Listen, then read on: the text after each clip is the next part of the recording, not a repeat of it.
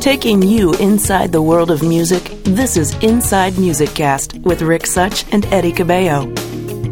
On this episode, Inside Music Cast welcomes Grant Geisman.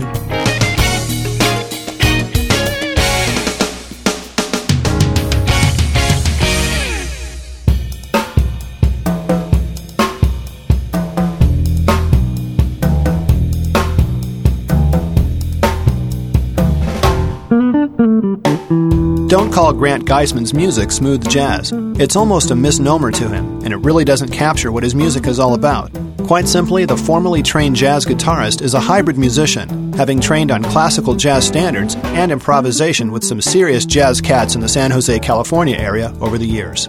As a guitarist with a diverse appetite for new musical experiences, he has also found a successful niche, playing on several TV show scores and themes such as Monk, Dawson's Creek, Boy Meets World, Touched by an Angel, Lizzie McGuire, and other TV shows. Most recently, he collaborated to compose the theme and incidental music for the CBS TV sitcom 2.5 Men, for which he was nominated for a Primetime Emmy Award. As a session player, you'll find his guitar work on projects for Quincy Jones, Kiko Matsui, David Benoit, and Diane Shure. But Geisman's window of opportunity opened in 1976, when flugelhornist Chuck Mangione added him to a short tour in California and the Pacific Northwest. The rest is history, as Geisman became part of Mangione's band and became famous for his sizzling solo on the song Feels So Good. Finally, as a solo artist with 11 projects under his belt, you'll find his new jazz project, Say That, addicting. Inside Music Cast is pleased to welcome Grant Geisman. Hey, Grant, thanks for joining us today. You bet. This is very cool. Very good. Hey, Grant, first of all, we'd like to definitely congratulate you on the completion of your new solo project that's called Say That! Exclamation. So I have to sort of shout it out. Say that! You know. There you go. That's right. Yeah. Very good. Is this number 13 or 14 now of your solo projects now? I think it's 13. Is it? Yeah. Lucky 13. Lucky 13, I know. Lucky 13, yeah. Well, me and Rick have been sort of immersing ourselves in this album over the past several days, and we do have to say we agree that this is some of the best work we've heard, and sort of a return to your jazz roots in a way, right? Very much so, deliberately so. Mm-hmm. Yeah, explain that a little bit as to maybe going back a little bit. What was how'd you end up at that feel? Well, I mean, if you want to go all the way back, the first solo album I did was, I hate to say when this was, but 1978. Right. And it was a very sort of mainstream jazz album called Good Stuff. Right. Okay. On Concord Jazz Records. And, people always kind of liked that over the years. But at the time, I was on the road and recording with Chuck Mangione, during those years. Right. And I was writing stuff that was, I guess at that time they would kind of call it fusion or, whatever. It was kind of a combination of jazzy elements and, with more funky kind of beats and stuff. And so the next albums I did after that kind of went more that direction because honestly that's what I was kind of interested in pursuing. Right. But, and then I was kind of involved in the whole beginning of what they now call the wave format, which used to be called the Quiet Storm at one point, and went through various permutations. And it was kind of a fun thing, especially at the beginning, because it was literally wide open in terms of musical styles and the kind of influences you could bring. You could play jazz-oriented stuff, and it would get played. You could bring in acoustic elements, play stuff on acoustic guitar. You could play world music. It was an interesting place to be, and it was like, this will be fun. Mm-hmm. Sadly, though, as the years have gone on, that format has gotten narrower and narrower in terms of what they will play. Right. To where, a few years ago or some years ago, it was finally like, this is literally Muzak now. And, I'm out. Yeah, right, exactly. So then I started thinking about, what is it that I really want to do? And I actually kind of put any recording on hold for, it was a few years, some years. Because it was like, I don't know what I want to do, because, recording, first of all, is quite an honor. It's to be able to go in and write music and then get it recorded and hopefully people like it and maybe they'll hear it on the radio or something like that. First of all, it's an honor, so I don't take that lightly. Mm-hmm. I don't want to put out something that I don't like. Right. So I had to do a little soul searching and I realized a lot of the stuff I really love was some of the first music I studied as a young guitar player. People like Wes Montgomery and Horace Silver and Jimmy Smith and this great kind of mid-'60s, in a way, vibe, Cannonball Adderley, stuff like that. And it was like, it would be so cool to try to, put an album together that would kind of meld those things in some way. And that's what I set out to do with Say That. Yeah. So that's a long, roundabout way of how I finally arrived, at the music on Say That. Sure, but I have to say, it's probably the thing I'm most proud of. What you were saying there a moment ago, when you got to that point to where you weren't sure where you were headed with your career and what angle you wanted to go, what were you doing at that time period to keep you busy and keep you working as a musician? Oh, well, I mean, I do a lot of things. I kind of wear a lot of hats, truthfully. I've done a lot of session work over the years, and actually my day gig the last 5 seasons, I'm very lucky. I co-write the music for a TV show called 2.5 Men. Right. Starring Charlie Sheen. Uh-huh. So, in a way that gave me a little comfort zone where I could kind of step back and creatively just, take a little breather and think, well, creatively now, what do I want to do for me? Mm-hmm. Right. So, because I kind of had my day gig, Exactly. with the TV show. And it's been a great experience, and the writers there are amazing. The producers are so cool. The cast is great. So, very lucky to be there. Yeah, we'll sort of expand on 2.5 Men and some other things that you've been doing, but generally speaking, if anyone really keeps in step with your career, they would know that, like you said, you're not only a jazz solo artist, very seasoned studio session player and conductor, but you've some way found yourself into this composing music for the entertainment industry, HBO specials, Nickelodeon programs, TV sitcoms like 2.5 Men, but my question is, at what point did you actually discover that you could branch out to those type of projects that were sort of out of the circle of jazz genre or what you do? When did you expand into knowing, hey, I can compose or I need to compose for entertainment? It's kind of like I've always been a little schizophrenic because first of all, I grew up in the 60s when musically it was a very creative time, and again, a very open time. Like, the Beatles were bringing in string quartets and whoever was bringing in raga influences and classical music influences. So to me, growing up, it's like, well, okay, that's what you're supposed to do. And that's why I struggle with, people trying to put you in a box. Well, you're this or you're that. And then the other thing is, the reason I began playing the guitar at all is because of, bands like the Beatles, and I wanted to get a guitar and go out in the garage with my friends and try to learn how to play stuff. And, so I kind of started, truthfully, with kind of more on the rock side of things. And then I kind of discovered I liked to improvise, and I had some teachers that steered me more into the jazz direction when I was a kid. But I would play in little jazz ensembles I organized, or big bands at school. And then I'd also have my rock bands playing out in the garage, and then, playing, teen club dances or something on the weekends. So in my mind, the two things were never separate. Yeah. Right.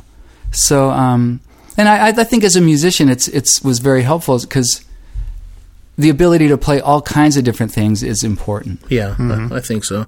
I could name several purists, if you want to call them that wouldn't ever either have the guts or just don't want to, by choice, delve out of their musical genres and not attempt other type of quote-unquote commercialized type of music, but because they think that it's selling out or doing something else. But it's all based on the individual, isn't it? Well, yeah, obviously, Yeah. And I don't... if somebody wants to be a purist, I'm down with that too. Sure. I respect that as well. But just for me, I still love listening to Beatle records or whatever, and it still sounds good to me. And I still like Miles, and I still like Coltrane. So whatever, to me, it's all music. Yeah, cool. There's one kind of music, good music. And it's timeless, Yeah, it really that's is. right. It's timeless. Your discography, as a session player, is a pretty extensive one. I was checking out your website and looking at all the work you've done, and you've laid down some tracks for so many great artists over the years, such as like you mentioned earlier, Chuck Mangione, David Benoit, Elvis Costello, and Burt Bacharach, Ringo Starr, and I think Paula Abdul, Brian Wilson, and Luis and Julio Iglesias, just to name a couple there. And tell me a little about how you approach an artist's music when you're first presented with your charts, and what do you do to immerse yourself into what they're trying to accomplish? Usually I don't know what I'm going to, if I'm getting a call as a session player, I usually don't know what I'm going to be required to play. Sometimes they'll tell you what instruments you need to play or to bring. But, they just call you because they figure you can cover it. They don't give you a lot of information in advance. So you kind of get there, literally, and then just, there's the music, and then you play it. So the challenge is, first of all, just a technical challenge to read it and be able to play it immediately. But then the other challenge is, in a way, a psychological challenge. Try to figure out what either the arranger or the artist has in mind, apart from not just the notes on the page, but emotionally and musically and whatever else you can bring to the session. And that all happens pretty fast, and that's kind of what's fun about session work, because you just, in a way, you have to go in without an ego, and the job is to play as best you can in the interest of the overall project. Right. From all the sessions that you've been involved with, were there any that, just in your mind stand out to you as ones that were particularly special? I mean, they're always fun. Right. One that was kind of special just because I grew up listening to the Beatles is I got to play on that Ringo album a couple tracks. Yeah. And the thing is, Ringo wasn't there that day. I was working with the producer, Mark Hudson, and I came in and overdubbed stuff. Is in Mark Hudson from the Hudson Brothers? That's Mark Hudson. Good. Okay. He's quite a successful producer these days. So he did several albums with Ringo. Anyway, as it turned out, I didn't know even Mark either. The contractor on the date. A contractor is someone that knows musicians and calls them, for a producer, for example. So Mark says, I need a dobro player, which is what I was playing on that particular date. And the truth is, I think they were looking for like Joe Walsh or somebody, but he probably was out of town or whatever. And so finally it got down the list, and then I was available. So I got the call and showed up. But, all Ringo's tracks and his vocals and his drum tracks and everything were already recorded. And so, I've spent literally hundreds of hours listening to Beatle albums. Yeah. So it was like putting on a pair of old comfortable shoes. It's like, oh yeah, here I am. This is the feel. Yeah. It was so fun. Yeah, and then I later got to meet Ringo very briefly at a party for this other friend of mine, Van Dyke Parks, a composer. Sure. Yeah. But, so it's very weird how things can kind of circle back around. Yeah, I can just imagine as to the circle of, the calling lists for session work is just very unusual. I'm particularly interested in a piece of work that you did for Quincy Jones's Juke Joint project back in '94. Yeah. And now, granted, I'm sure this is just a session, but this is one session that for me it's just like one of those stellar projects where the best of the best are playing, and I saw your name on the credits. I'm like, that's pretty cool. Explain a bit about was that eventful or was it not eventful? What do you recall from that session? No, it was very eventful. I came in as an overdub, played on I think a couple tracks. Yeah. Quincy had heard me playing with something, I forget where, some live TV orchestra or something like that, and I had a chance to play a little bit. Something for H.B. Barnum, another producer, sort of songwriter guy, and somehow or other, Quincy liked it, and I literally got a call out of the blue. Quincy's like secretary or whatever. Are you available Friday or whatever day? Quincy wants you to come down. I'm like, holy, holy, what? Was this the first time that he ever called you? Yeah. Okay. Yeah, and the last, as it turned out, but that's all right. But it was just like, it was kind of magical. There I am, and Quincy's very cool.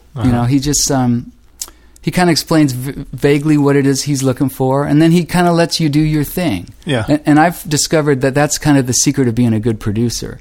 Like, you get people that are accomplished, and you kind of bring them in, steer them in a certain direction, and then basically let them do their thing. And that's what Quincy did with me. Sure. Right. And it's the kind of thing he never got all enthusiastic about it. It's just like, he's real mellow, real cool. And I kind of walked out going, I don't know if I'm on the album or not. Yeah. But then it came out and I'm on there, so it's kind of like you made the cut. Yeah. So that was very cool. We've talked to some other guests that have done work for Quincy Jones, and I think they've all pretty much said the same thing, that he's he just lets you go and do your thing, and that's why you're there, is because he wants you for what you can bring to the table. Exactly. And then, but, sometime he leaves the option of he might not like it, and then he'll try something else. Right. You know who recently we spoke to is Mark Hibble from the vocal group Take Six. Yeah. And honestly, he said basically the same thing. He worked with Quincy, and Quincy came in and they were working on some arrangements, and he just the way Mark put it, he said, he just sits you down and lets you become your best. Yeah. And which is basically what you're saying. He lets you just take the piece and he trusts you, Yeah, exactly. That's neat. That's very cool. Yeah, it was very cool. Neat. I want to talk a little bit more about, we had touched on your work in composing for the CBS sitcom 2.5 Men, and which is in its 5th season. It's a hilarious show. It really is. I enjoy it, but you wrote the theme. Yeah, co-wrote the theme. Co-wrote it. Is that with Lee Aronson, right? Right. And he's one of the co-creators of the show, and the other creator of the show, Chuck Lorre. Yeah. It features, it's kind of a doo-wop thing. It's singers. It's, a little group of singers and an acoustic bass and a little percussion and some finger snaps, and that's basically the theme. Wow, background, kind of doo-wop stuff with some ooze in the background. Yeah, it's very interesting. I listened to that on your CD, and the CD though, the CD version on Say That is like an expanded version of the theme. In fact, there's 2 versions of the theme you hear on TV. The shortest one is like 6 seconds long. Yeah. And then you sometimes see the version where the 3 guys are standing around a mic in kind of like tuxedos and they're singing around this old vintage mic. And that's the long version, which is in fact 22 seconds long. I follow you. So for this album, it was like, boy, it would be great to expand this tune out, to a longer version. So I wrote a bridge and kind of expanded it out. So essentially, the version on the Say That album is kind of like As Long As It Takes kind of version, as opposed to the 6 second or 22 second. Right. Oh, and while we're talking about this, I have to mention my writing partner on the show, Dennis C. Brown. Anything apart from the theme that you hear on the show, incidental music, or when Charlie's sitting playing the piano or singing a song or any of that kind of stuff, Dennis and I write that music together. So it's been a very nice collaboration and a partnership. Very good. Well, on the album version, it stretches out to the full 4 or 5 minutes, and we it's really play. neat. It changes quite a bit, and I'm interested as to how much experimentation when you approach this. For instance, this sitcom, and you have a theme. How do you approach it? I mean, granted, you had Lee, to work with, but explain a little bit your approaches to writing for a sitcom as opposed to your own solo piece. You follow me? Yeah, I mean, in this case, Lee Aronson, who's a longtime friend of mine, called up and said, we kind of have this show, and he described this a little idea over the phone. First of all, he kind of told me what the show was about. Said that Charlie Sheen lived in Malibu in this beach house, and he kind of is a jingle writer, plays piano, and his brother comes to live with him, and his brother has a nephew. He kind of told me the whole sort of concept of the show, and then a vague notion of what the theme might be like, And then I just kind of thought about that for a while, and then I sat down and wrote this thing. And Lee came over, and we kind of whittled it down to the elements. Mm-hmm.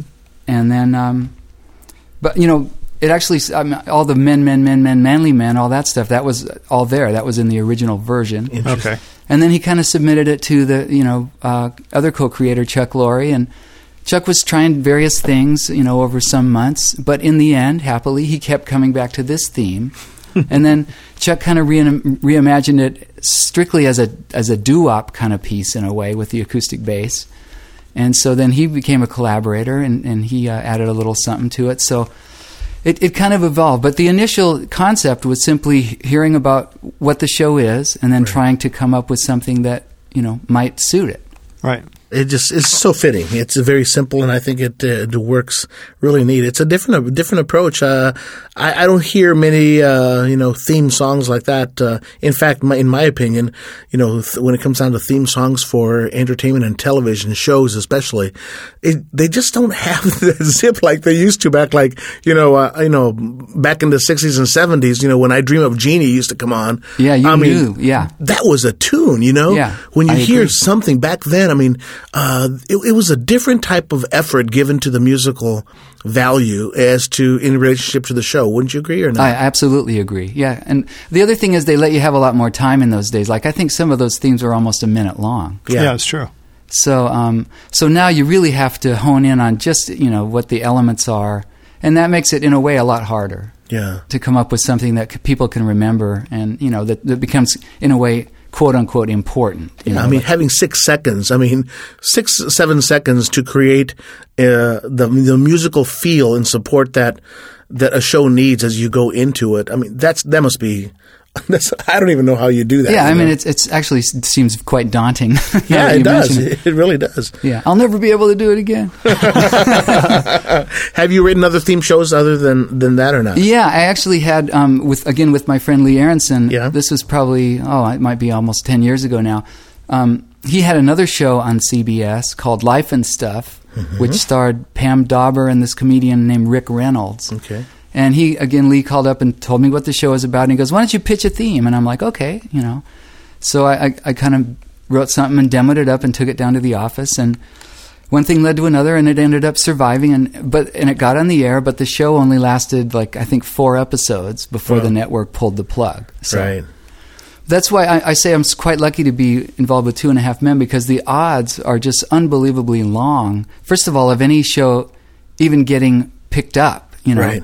They make so many pilots, and the number of pilots that actually get on the air is, statistically almost none. And then to have it be a hit with any longevity is, it's just incredible. Well, 5 years these days, it's an eternity on TV, isn't it? It is, absolutely. It's not the way it was a long, long time ago. In fact, surprisingly, some of the shows of even the 60s and 70s, they have so much impact. You remember them, but you look back and you know what? Sometimes they're only 2 seasons. I know. It really is amazing. Yeah. It really is. Yeah. It's surprising. You thought, hey, as a kid, it just stuck in my mind, and that show was on forever. Well, no, it was only on for 1 year, Yeah. Like Green Hornet, Right. I remember those, and I'm like, I know it dates me too, but anyway, maybe you saw it. I think Batman was only on 2 seasons, if I'm not mistaken. That's true. It wasn't on the air very long at all. Yeah. Yeah. That's interesting. But everyone, everyone of a certain age remembers that Batman theme by Neil Hefti. So. Yeah.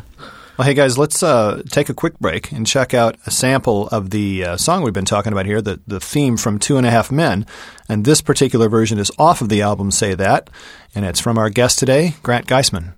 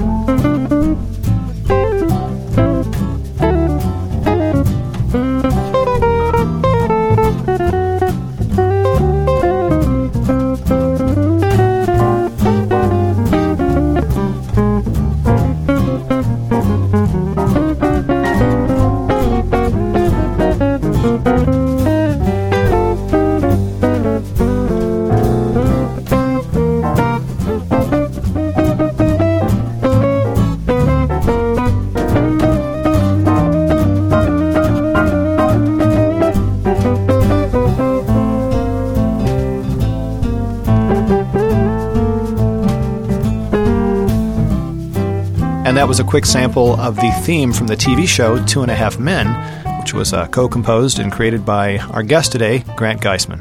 I'd like to get back to your jazz approach on Say That. Okay.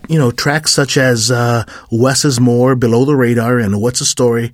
They do really deliver that Wes Montgomery feel, Jimmy Smith feel that you spoke about just a little while ago. Yeah. And we talk about, the drivers of delivering that legendary sound. In the reviews that I'm reading, it's almost like a breath of fresh air from the critics out there that are saying it's a nice piece of music that people just aren't going back to that genre anymore. Is that correct? Well, I mean, some people are. You know, there's some great players. Joey DeFrancesca plays incredible B3 organ, and I do think some people are interested in that. But maybe, happily, I'm just lucky that this particular amalgam here. Truthfully, it's probably gotten the best reviews of just about anything I've ever done. Absolutely. So I was so enormously happy about that. And, part of it, I kind of stuck my neck out in a certain way because I was very vocal in saying that the whole smooth jazz thing is Muzak. And most people will go, well, yeah, what's the big news there? I mean, but it's kind of big news for like a musician that had, a reasonable amount of success early on in that format. Yeah. To come out and just say, you know what, this is really wrong now. And, it's not music, it's Muzak, and, not doing it.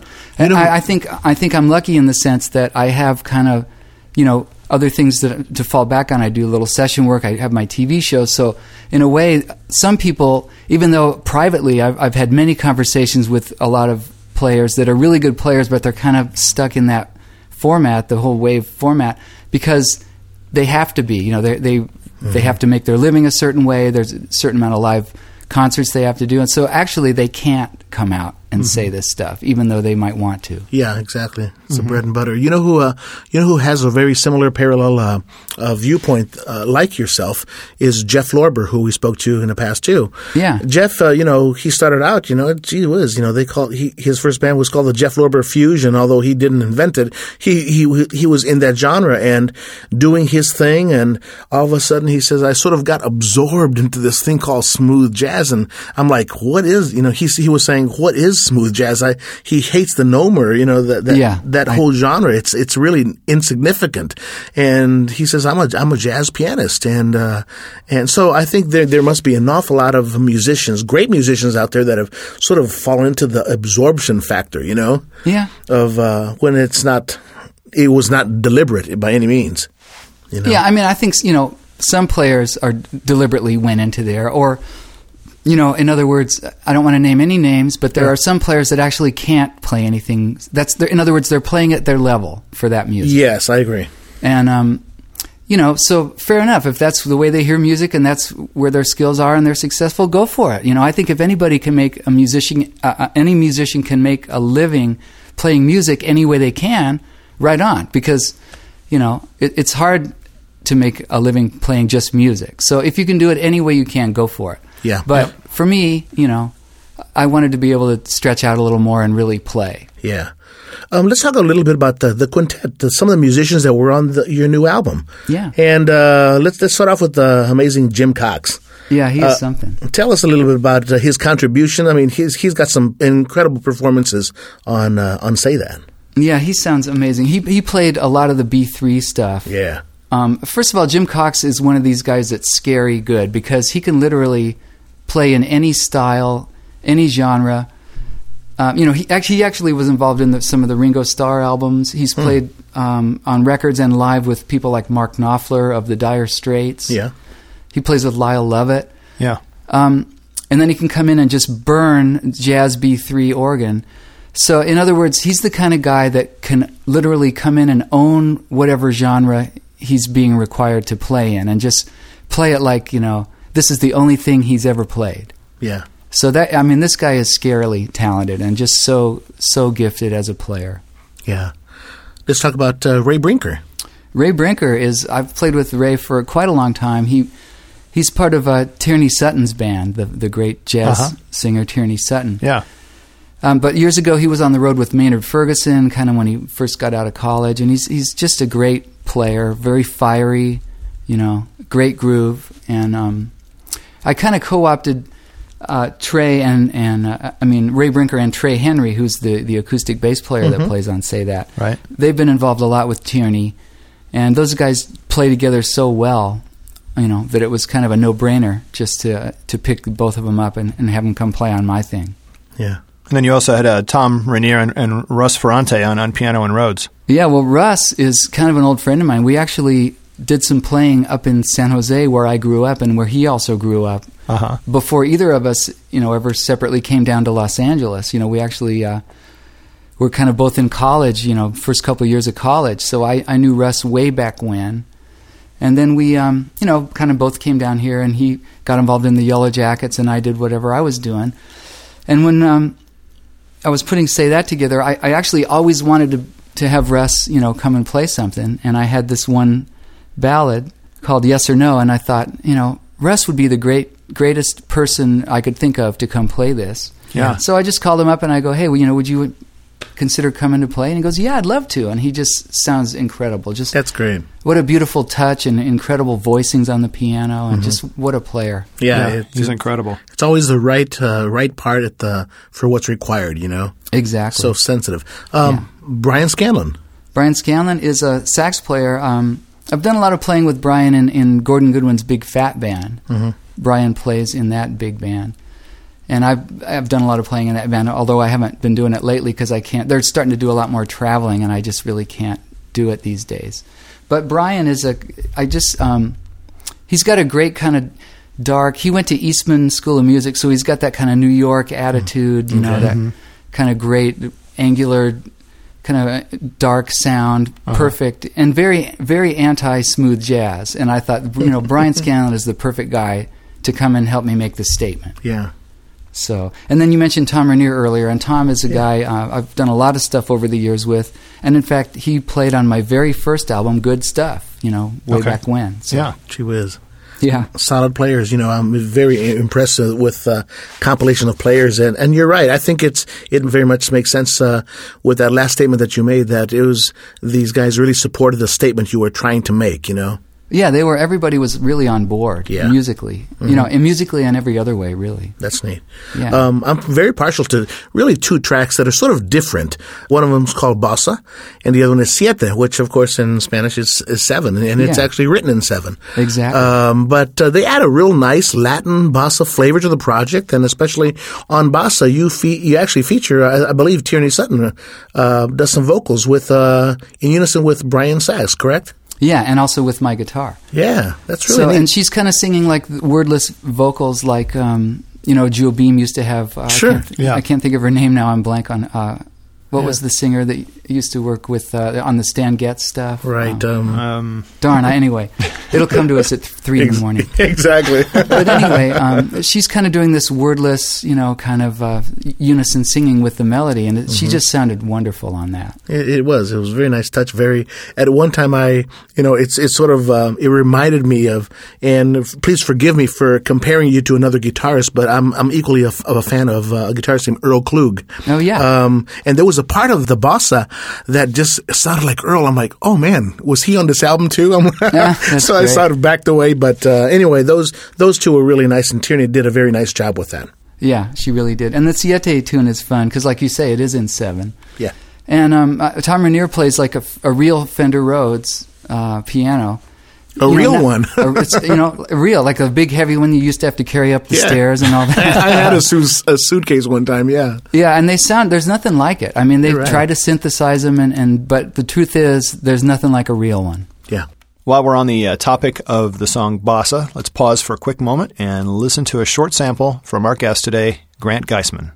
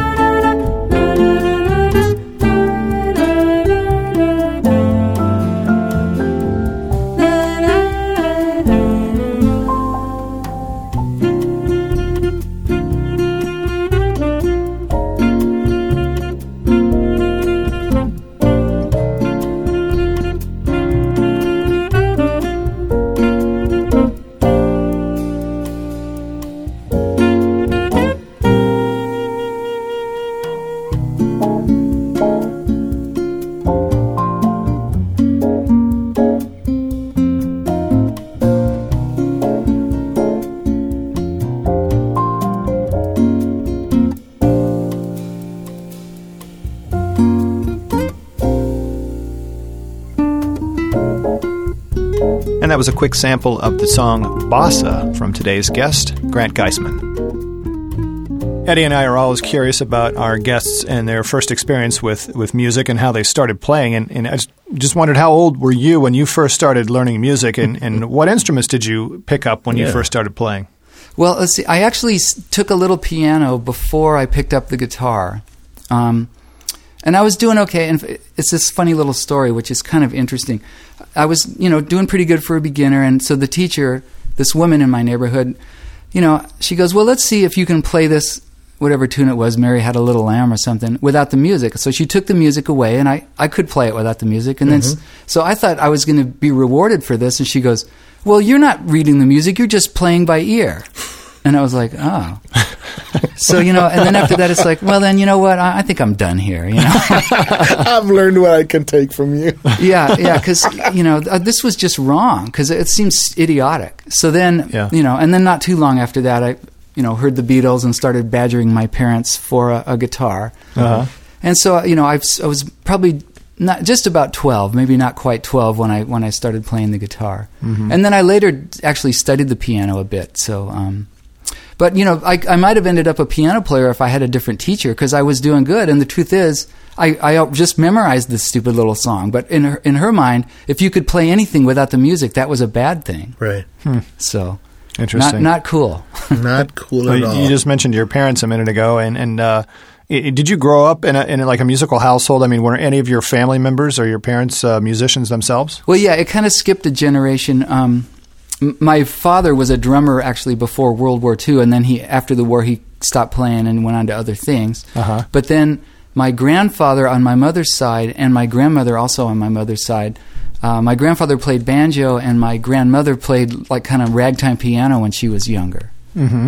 So yeah, it was always kind of musical in a way. And as soon as I started learning how to play guitar, then my grandfather was like, oh, well, I have this banjo, and let's get together, after Sunday dinners, and we'll play old songs like Bye Bye Blackbird and stuff like that. Mm-hmm. So we did that for years. And the truth is, he wasn't a great banjo player, but he loved it so much. Yeah. He just had a absolute passion for music, and a lot of that rubbed off on me. So I think that's where I get a lot of my passion for music. Yeah. I also noticed in looking at your discography that you're credited with some banjo parts on for some artists, and I was going to ask you, how much banjo do you play? Well, I mean, I'm not supposed to admit this, but I play what they now call Tedesco tuning, which is Tommy Tedesco was this famous session player that was very busy in the 60s and 70s, a real character. He could play any instrument, but every instrument was tuned like the top 3 or 4 strings of a guitar. Uh-huh. Really? So that's what I do. Mm-hmm. So it's kind of cheating, but you have to kind of know how the instruments are supposed to sound and what they're, how they're supposed to be played. Right. But it's kind of like, I use Tedesco tuning. So far throughout the interview, we've talked about some of the people that you listened to growing up, like Beatles and Eric Clapton, and I think you mentioned the blues side more, Wes Montgomery and B.B. King and some of those others. But were there any other musicians that caught your attention and maybe have been a great influence in the way you play? Yeah. I mean, on the guitar side, I used to love Kenny Burrell, for example. Uh-huh. Let's see, Howard Roberts, I loved the way he played. Mm-hmm. Barney Kessel, I actually went and took a seminar with Barney around 1972. Uh-huh. And, a lot of different people. Johnny Smith, back in the old days. I studied, when I was about a senior in college for a couple years with this guitar player named Jerry Hahn, who was, he played with John Handy and he did some solo albums. Very interesting guitar player, very kind of avant-garde for the time, a great guy. He turned me on to so many things about the guitar, and not only just the guitar. He actually turned me on to Miles and Coltrane and Ornette Coleman and just all this stuff that I really had never experienced before. Right. So Jerry Hahn was extremely influential in my development as well. Mm-hmm. Speaking of guitars, what do you play as some of your primary guitars, and do you have any endorsements? I never went for the endorsement thing, actually. I don't know. I never felt comfortable doing it somehow. I have a lot of different instruments, and they're all, they all sound different, and they're all for different purposes. The main guitar I played on the Say That album was a Gibson 335. Okay. back in the old days when I was with Chuck Mangione, I played my Gibson L5. Mm-hmm. Somehow these days the 335 is easier to play for me. So explain that a little bit for Well, maybe. It's a little smaller. It's not as thick of a body, and the neck is a little bit wider, and it's just. For what I think it's actually all the years of playing in the studio with lighter strings and having to play a little, kind of hybrid stuff, rock or whatever. Yeah. It just feels a little more comfortable to not go all the way now back to the L5. So I'm kind of in the middle. Right. Mm-hmm. Mm-hmm. But it sounds nice. I mean, it's still got a really warm, jazzy kind of tone. Mm-hmm. Grant, if anyone has followed your career, they know that one of your most memorable musical footprints, happened back in '75, and you mentioned working with Chuck Mangione, and I want to get back to your legendary solo on "Feels So Good." Yeah. You probably know that this track is considered. I've read that this is considered one of the most memorable tracks that anyone listening to music can really remember, and I read that somewhere, and I think it's true. Explain how you started hooking up with Chuck Mangione. Well, it wasn't 75. It was a little later than that. It's not making me any older than I already am. Yeah, okay, so 78, I believe. Actually, I was, I had come down to Los Angeles around 73 to, truthfully, to go to college, but mainly to get closer to the L.A. studio scene. Mm-hmm. I had heard records by Tom Scott and Tom Scott and the LA Express, and sure. I heard these great musicians like John Guerin on drums, and it was just like, man, these guys are playing, and even early Larry Carlton playing on the first LA Express album. Yeah, and I just admired the way Larry played, real bluesy, simple. I liked his approach for session work. How he played in the studio, and it was very different sounding. And I was like, you know what, I got to get down there. Yeah. So I moved down to Los Angeles, sort of towards the end of 73 and into 74. And I was going to college, Cal State Northridge, and playing in little bands, rehearsal bands, just whatever I could do, And, doing that, you meet people. So I had played in several bands with a trombone player named Bill Reichenbach, who's actually a phenomenal jazz trombone player. And Bill had gone to Eastman School of Music and knew Chuck, played under Chuck in his ensemble at college. And Chuck was kind of looking for a guitar player at that time, and he called Bill Reichenbach, and Reichenbach said, well, I know this kind of new guy, Grant Geisman, you should call him. So out of the blue, I got this call from Chuck Mangione to do a couple-night gig at the Santa Monica Civic, or maybe it was one night, just with his little orchestra thing and Chuck, and I played it, and he liked what I did, and he kind of called a meeting with me and just asked me what I wanted to do, and he was thinking of adding me to the band, and he goes, well, would you consider doing this little tour, like a week tour up to the Pacific Northwest, just with my quartet? Let's try it out. And I'm like, yeah, let's do it. Very cool. So one thing led to another, and he eventually asked me to join the band, and so then various players left right around that time, and so it was Chris Vidala. He was already in the band playing woodwinds, and then it was me and Chuck, and then we started looking for a bass player and a drummer, and we had some auditions here in L.A., and I recommended a bass player I knew called Charles Meeks. Yeah. And he recommended his friend named James Bradley Jr., a drummer, and that became the core band, and the first album we did was this album, Feels So Good. Yeah. And we recorded it in 77, I think around the summer of 77. Right. And by the early part of 78, it became this huge radio, AM radio hit. Absolutely. Right. And it was an edited version. In fact, the long version of Feel So Good on the album, I think, is about 9 minutes long. Yeah. So to get on the radio, they edited it down to whatever 2 minutes or 2 or 3 minutes, whatever it was. Yeah, just for airtime. Yeah. And what they did is, they cut from the first part of me playing the melody to the second half of my guitar solo, and so that became the thing that everyone heard on the radio. Absolutely. Right. Very lucky. Well, speaking of that guitar solo, how much of it was charted? I mean, did you improvise at all, or was it pretty much note for note? Well, both. Here's the thing: we kind of went in the studio for 2 or 3 days and did demos of the material that would eventually became the stuff on Feels So Good. Just literally like, this tune kind of goes like this, you try this, you try that, just very experimental. Right. But pretty good already, It was raw around the edges, but the diamond was already there. And so then after those 3 days, we kind of went on the road for 2 or 3 weeks, and we all had these little cassettes of these demos, and we just played them over and over. And we all got so married to what we had played on the demos, like improvised, on the demos, that most of us just kind of relearned the solos we played on the demos and then fixed stuff up that we didn't like. So the Feel So Good solo in its final form, it actually, most of it was improvised, and then I just kind of fixed up stuff. So it's kind of like, it's a combination of improvisation and composition in a way. Yeah.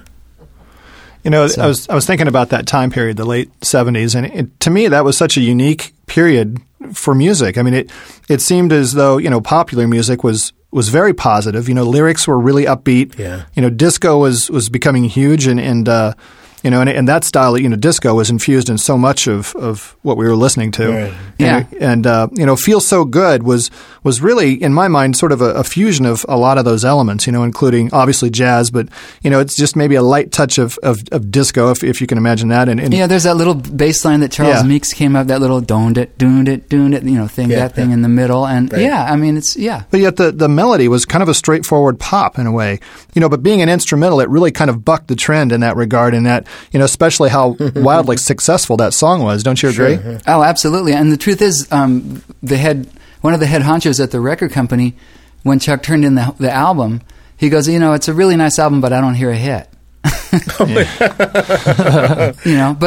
Then another guy at the label, I think it was Barry Corkin, who was like an A&R guy, he figured out how to edit Feel So Good into that single. Yeah.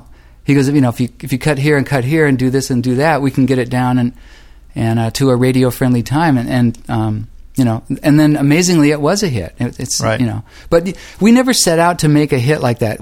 Chuck brought in these songs and we played them as best we could and kind of put our little spin on what we thought. And it was a very group project. It was kind of like this gestalt in a way. Right. Yeah. Like Chuck brought the tunes in, but there was very loose. He didn't say, you do this, you do that, and you do that. It was like, this is kind of how this goes, what do you think? And then we all just kind of like, well, here's what we think. And then it was like a big gestalt. Everybody just tossing ideas into the pot. Mm-hmm. Right. So, in that sense, it was a very organic project. And like I say, it was, nobody ever intended to make a hit like that. Right. Obviously you were with Chuck for quite a while. How extensively did you tour with him? Oh, well, it was, that time, because then Feel So Good exploded. So, right. Because when I first started with him, we were driving around in this little funky brown station wagon, from gig to gig. I think it was his station wagon. So he'd throw the guitars and the drums and whatever in the back, and then we kind of all crowd in this thing, and then we'd drive to Syracuse or whatever. It was, he was known and kind of successful, but it was, it was a struggle. Mm-hmm. And so we kind of went from that to then once Feel So Good hit, to first class accommodations and, this amazing kind of leap. So had to be a cool transformation just to watch all that happen. It was incredible. Yeah. It was, it was kind of a magical time, truthfully. It probably happened all so fast also. Yeah, it seemed very fast. Yeah. Just a couple of days ago, I appreciate you doing one thing on your website, is you actually have a PDF that's posted there. I downloaded that PDF of your guitar solo on Feel So Good. Exactly. Because, people would email me. Well, years ago, they would write me letters or stop me on the street, and say, how do you do this and how do you do that? And so finally, I just thought, I need to just put this up on the internet, and if people want it, they can find it. Well, I actually I wanted to prove it to my daughter that it was the actual one, and so I put it in your vinyl, my vinyl record, of course. Oh, cool! That I still have a neat master recording of that, and I put it on my Bang & Olufsen turntable, which I always use. It probably sounds like $1 million. It does, man. Yeah. And I'm glad to hear you say that. It sounds better than a CD, at least this project. And I follow the music and all the way to, and you know what? Doggone it, it is the solo. There it is. No, it is. And I wrote that out. I wrote that out like right after we did it, so I didn't forget it. So that's the real deal. My next question was going to be: did you also work on Children of Sanchez? Yeah. Did you? Yeah. And that was could you explain that album happens to be one of my wife's favorite albums, all-time albums, and she loves listening to it. Explain the thought behind that, the concept of Children of Sanchez. Well, actually it was a score for a film But the truth is, the album itself became much more important than the film, because the film had a very limited release. It truthfully wasn't very good, even though it had some good people. Anthony Quinn starred in it. Mm-hmm. And it just was not a good movie. But, you know, the music itself stood up on its own so well. It did. That, you know, most people don't even know that there ever was a movie.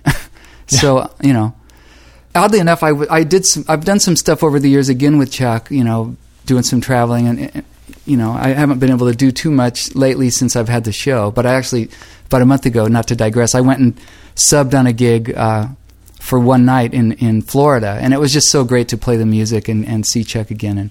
But the point is, you know, I've done some stuff over the years, and we took a trip to Poland to play at this film and arts festival. And what we found out, like when we played Children of Sanchez, like all hell broke loose. Like the whole place, people were on their feet cheering and weeping, and it's like, what's going on?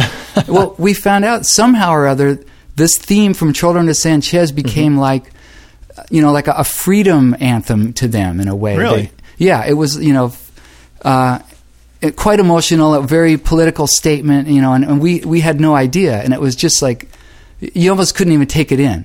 You know, it was like one of the strangest and most amazing things I've ever experienced. You know, that piece of work, I can see how that can become. There's certain portions of that piece that actually have a very revolutionary sound. You know, when like that part that goes tan tararara pam pam pam pam. You know, it just sounds so. Man, it's very powerful. It's very emotional, very powerful. Yeah, very liberating piece of music, and it is. That's that's just a very cool piece. You know. And there, you know, the lyric goes along with it as well. You know, it's quite an emotional lyric, and so you know, people remember that quite a bit. Obviously, didn't you actually? I mean, on the lyric itself, I mean, who was it that actually did the vocals? Was it actually Chuck or another member of the band? It's a singer named Don Potter who worked with Chuck. You know, early on, like the Friends in Love concerts, and he's a guitarist, right?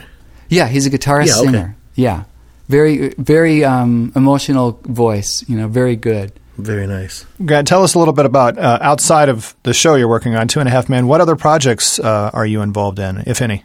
Well, I mean, just weird stuff. I've helped, there's a composer I mentioned earlier, Van Dyke Parks, and I've kind of done a lot of session work for him, and I've even helped him. There's this HBO series called Harold and the Purple Crayon. My son knows that well. Oh, good. Van Dyke wrote all these really charming songs, and then I kind of co-produced them, the final versions with Van Dyke, and he sang the lead vocals, and I, you know, chief cook and bottle washer, really. I played all the guitar stuff and any other kind of string instruments, banjo, weird, you know, whatever stuff, you know, program stuff, and I even sang all the background vocals. Really? So, yeah. So That's I cool. helped Van Dyke, you know, produce those tracks. So we're trying to actually get that released on a CD because it's a lot of parents, you know, like you, actually love that music. So yeah. It's a great little show. It is. It's very cute. And like I said, who is the actress that actually came up with the concept? I can't remember who that was. Was it? There's Sharon Stone does the voiceover, but Harold and the Purple Crayon is based on this series of children's books that were started, I think, in the 40s and 50s by this illustrator named Crockett Johnson. There it is, Crockett Johnson. Okay. And it was always the same story. You know, Harold would have this crayon, and he'd kind of draw these adventures and get himself out of whatever jams he was in with his by drawing himself out. Right. I knew Sharon Stone was involved somehow. I didn't know if, Yeah, she's like the narrator. Okay, very cool. Yeah. Hey, Grant, we want to thank you very much for being with us and taking some time to talk to us. I think this is going to be a wonderful chat for our audience, and we've learned quite a bit. Well, thanks, Eddie and Rick. Yeah, I really appreciate you taking this much time and letting me kind of spout off like this. This is wonderful. Thanks again for joining us, and hopefully maybe somewhere down the road we can catch up with you again. Absolutely. I'd love to. All right. All right. Take care. Bye. Special thanks to Grant Geisman for joining us on this episode of Inside Music Cast. Our goal is to bring you a new episode of Inside Music Cast every other week. Be sure to check out InsideMusicCast.com for continuing updates, including our People's Forum, where you can chat about all things music with Inside Music Cast listeners from around the world.